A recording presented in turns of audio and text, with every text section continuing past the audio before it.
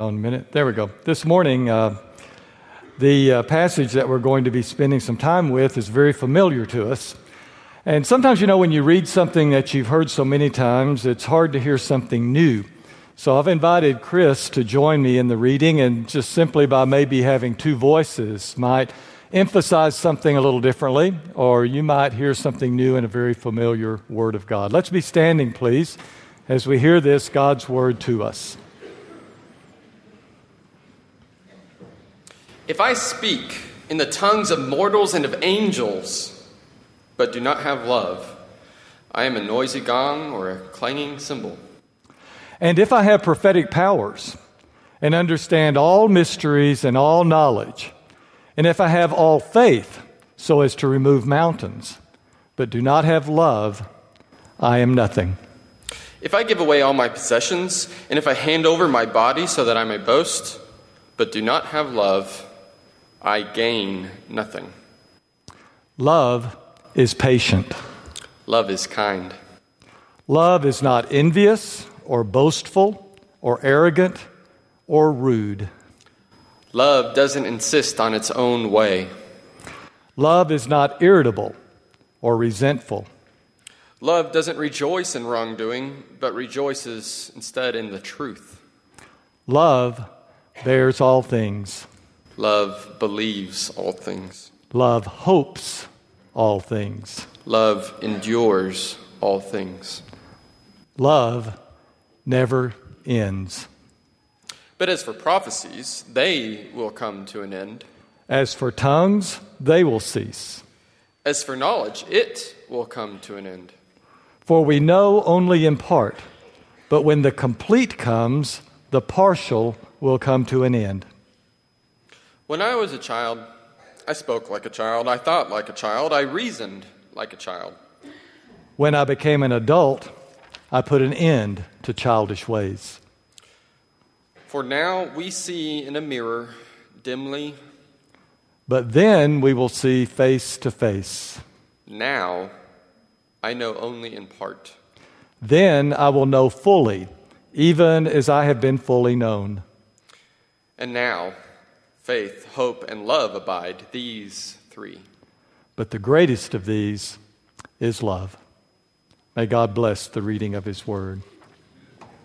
I want to tell you that the sermon I'm about to give, and I see the time will make it, is not the sermon I thought I was going to be preaching today. It just did not end up where I thought it would.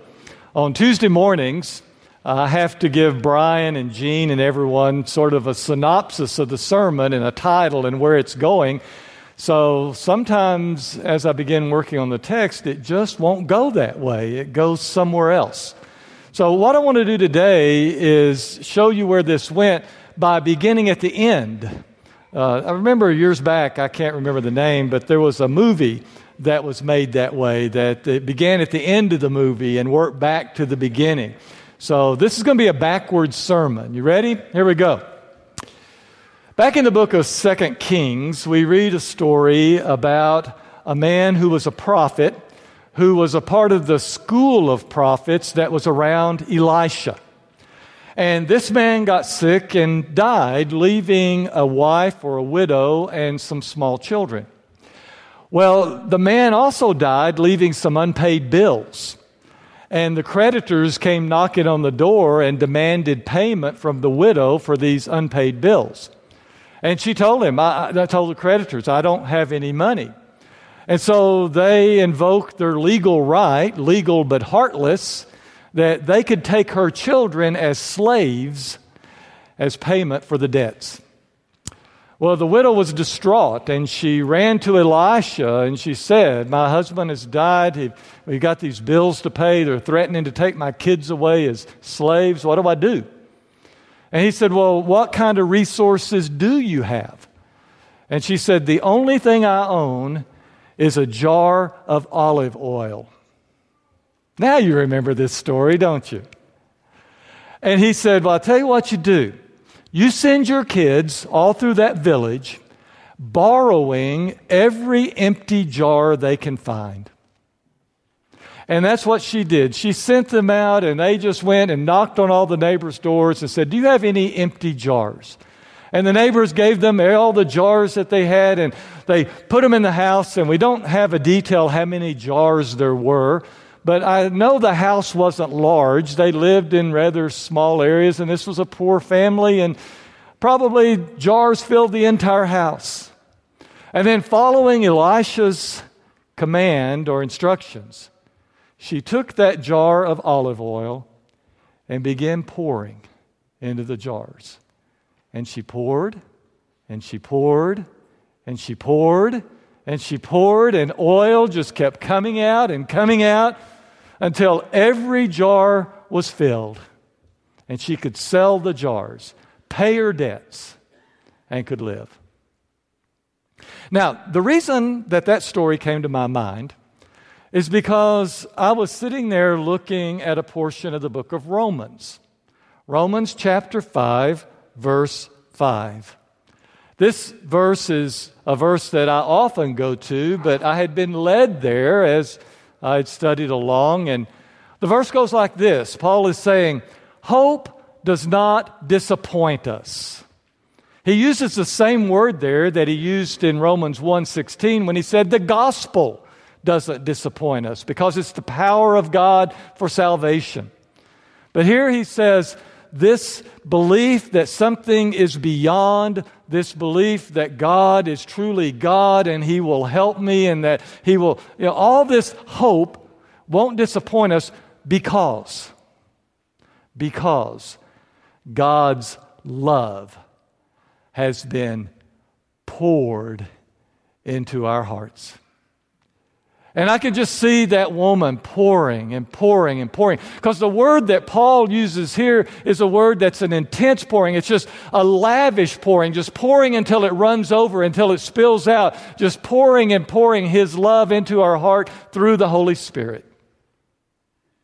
In fact, one way you can translate this word is that it's been turned loose in our hearts. That the love of God has just been so overwhelmingly poured into our hearts that it's going to spill over. Now, let me tell you why I started thinking about that. Because I was reading 1 John, another passage about love. 1 John chapter 4, beginning in verse 7, a familiar word again, but listen to it one more time, and I think you'll see why I got to the Romans passage. 1 John 4. John is writing to people that he knows very well and loves very much. He says, loved ones, we just have to be loving each other because love comes from God. And everyone who is a loving person is a child of God and knows God. The one who is not a loving person simply does not know God. For God is love. This is how God showed us His love. He sent His one and only Son into the world so that through Him we might come to life. So this is what love is all about. It isn't that we decided to love God, but He loved us and sent His Son as a sacrifice to make up for all our failings. Loved ones, if God loves us this much, shouldn't it be showing up in the way that we love other people? No one has ever seen God, but I want to tell you, if we are loving each other, we know that God is alive among us and that His love is maturing within us. According to John, according to Paul, love is not something that we decide to do. Love is not something that originates in us. It's not a decision we make. It's really not even a response we make. But love is something that spills out of us because God is pouring it into us. And He pours it in so much that it just simply sloshes over and gets all over everything. That's where love comes from. Our loving someone else, our love for others, is the only visible evidence we have of God's presence in our lives. The only tangible thing that we have that proves that God is living in us is our love for one another. Now, the way I got to that was by reading 1 Corinthians chapter 13. This, the love chapter. The reason that Paul was writing this to the Corinthian church is because he was greatly distressed, because he wasn't seeing much love in that church. Now, it was a dynamic church, a lot of stuff going on, a lot of spiritual gifts. They were speaking in tongues, they were interpreting tongues, they were doing all these things. It was a growing church. It was a church that was adding numbers on a daily basis. It just was exploding in growth. But Paul is disturbed because it doesn't seem to be a loving church. That he wasn't really seeing any evidence of love among these people. And what he wants to tell them is that if love is not showing up in your life, if you are not someone that is being led to reach out and love other people, then you really have yet to meet God. You need to realize that if you have had an encounter with God, God is love, and it's going to show up in the way that you love one another. Now, in talking about this, he basically says three things about love. The first thing he says is that love, the ability to love others, is the most important thing you will ever do. Anything you do that does not originate in love or express love is worthless. He even talks about the religious stuff. He says, if you speak in tongues, but it doesn't cause you to love one another, it's nothing. If you have enough faith to do what Jesus said, hey, mountain, get up over there, move over here, and the mountain moves, but you don't do it out of love, it doesn't originate in love, it doesn't express love, it is nothing. He says, even if you sell everything you have and give it to Rush Street, Bob says, amen. Yeah. Thank you, Bob. But you don't do it out of love, it's nothing. If you do it out of duty, if you do it out of wanting people to see you giving so much, everything you do, all through your life, not just religiously, but all through your life, every action, if you look at it, has to be traced back that I'm doing this because God loves me and I love others. The second thing he does in this passage is he gives us a checklist so that we can recognize the kind of love he's talking about. Now, you all have heard this often. We talked about it Wednesday night in our little group that meets on doing word studies. By the way, we're having fun doing those word studies. If you like word studies, come on Wednesday nights and meet with us. But we were looking at the word love, and all of us realized that the Greeks had a lot of different words for love. We kind of are stuck with one. And love means everything from romance and that giddy feeling to sensual, physical love to an intense form of like. You know, I like something so much, I love it. And it's hard for us to understand what is it exactly that Paul is talking about. What is the love of God that is poured into our hearts so lavishly that it just spills over? Well, he gives us a checklist. There it was in verses 4 through 7. He says, here's how you can tell whether or not the love of God is at work in your life. Love makes you patient. Love makes you a kind person. Love makes you someone that's not envious of others, someone that doesn't brag about yourself, someone who's not arrogant, and someone who's not rude to other people. Love makes you quit thinking of yourself and insisting that everything go your way and that everything happen the way you want it to happen. Love is not irritable. Now, my Bible has a footnote on that. It says it's not irritable after the first cup of coffee in the morning. I think we do get a little bit of leeway there. But love is not an irritable person. Love is something that is pleasant to be around. Love is a person who is thinking of someone else. It's not resentful. It does not rejoice in wrongdoing. Let me tell you what I think that means. I think what it means is it doesn't keep track of wrongs. It doesn't keep account of how many things that have been done that I don't like and that bother me. It just has amnesia when it comes to someone saying or doing something that just doesn't sit well with you. Rather, it rejoices in truth, and the truth is it rejoices when love is shown. It really keeps track more of the things that are going right and more of the good things that others have done and the nice words that others have said. Love puts up with all things. Love doesn't say, I've had it to here.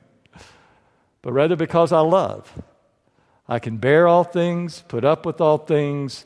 I can keep on believing in God and believing in others. Love hopes all things, and love simply lasts. Now, as we go through that list, if you say, oh, someone says, that doesn't describe me, I guess I need to work harder at that. No. That's not what Paul is saying. Paul doesn't say work harder at being a patient person. Paul doesn't say work harder at being a kind person. Paul doesn't say work harder at not keeping up with the things that people do that you don't like. He doesn't say that. He says if you're not seeing this kind of love in your life, get closer to God. Because God is pouring that into the people who open themselves up to Him. And that if you spend that time with God and you truly receive His Spirit and you're open to the Spirit of God working within you, He will put that in you. And it will fill you up and just start sloshing over. The final thing he says about love is it lasts forever. One reason it's so important to start getting filled up with the love of God now is it's the one thing you will get in this lifetime that will last for eternity. He says it even outlasts faith and hope. You know, faith is going to come to an end because faith is believing in things we can't see. One day we're going to see them. Faith will be over. Hope is anticipating those things that are coming. One day they're going to be here. Hope will be over. But after all those things are gone, we're going to be loving each other. And the love of God is going to be seen even more perfectly in our lives. I love the example he gives. He says, you know, when I was a kid, I thought like a kid. I saw the world like a kid. I had childish values. I had childish ideas about interrelationships and how we relate and what we do and all this. But you know something? In God, I became an adult. I grew up. And I finally came to realize that what really matters is God's love and God's love flowing through me to others. Now, Paul admits he hasn't done it perfectly yet. He says I see that, but it's kind of like in a dim mirror, you know. I have to keep looking and reminding myself of that. He said, but one day we're going to see face to face. And one day we are going to learn to love to the full extent that we have been loved. Paul would call upon each of us to ask whether or not we've truly met God. Have we truly experienced Him to the point of opening our hearts and letting Him pour His love into us? And the way we can answer that question is just simply to look around and see, do we share that love with others? Only you can answer that question. Well, maybe you and the people next to you.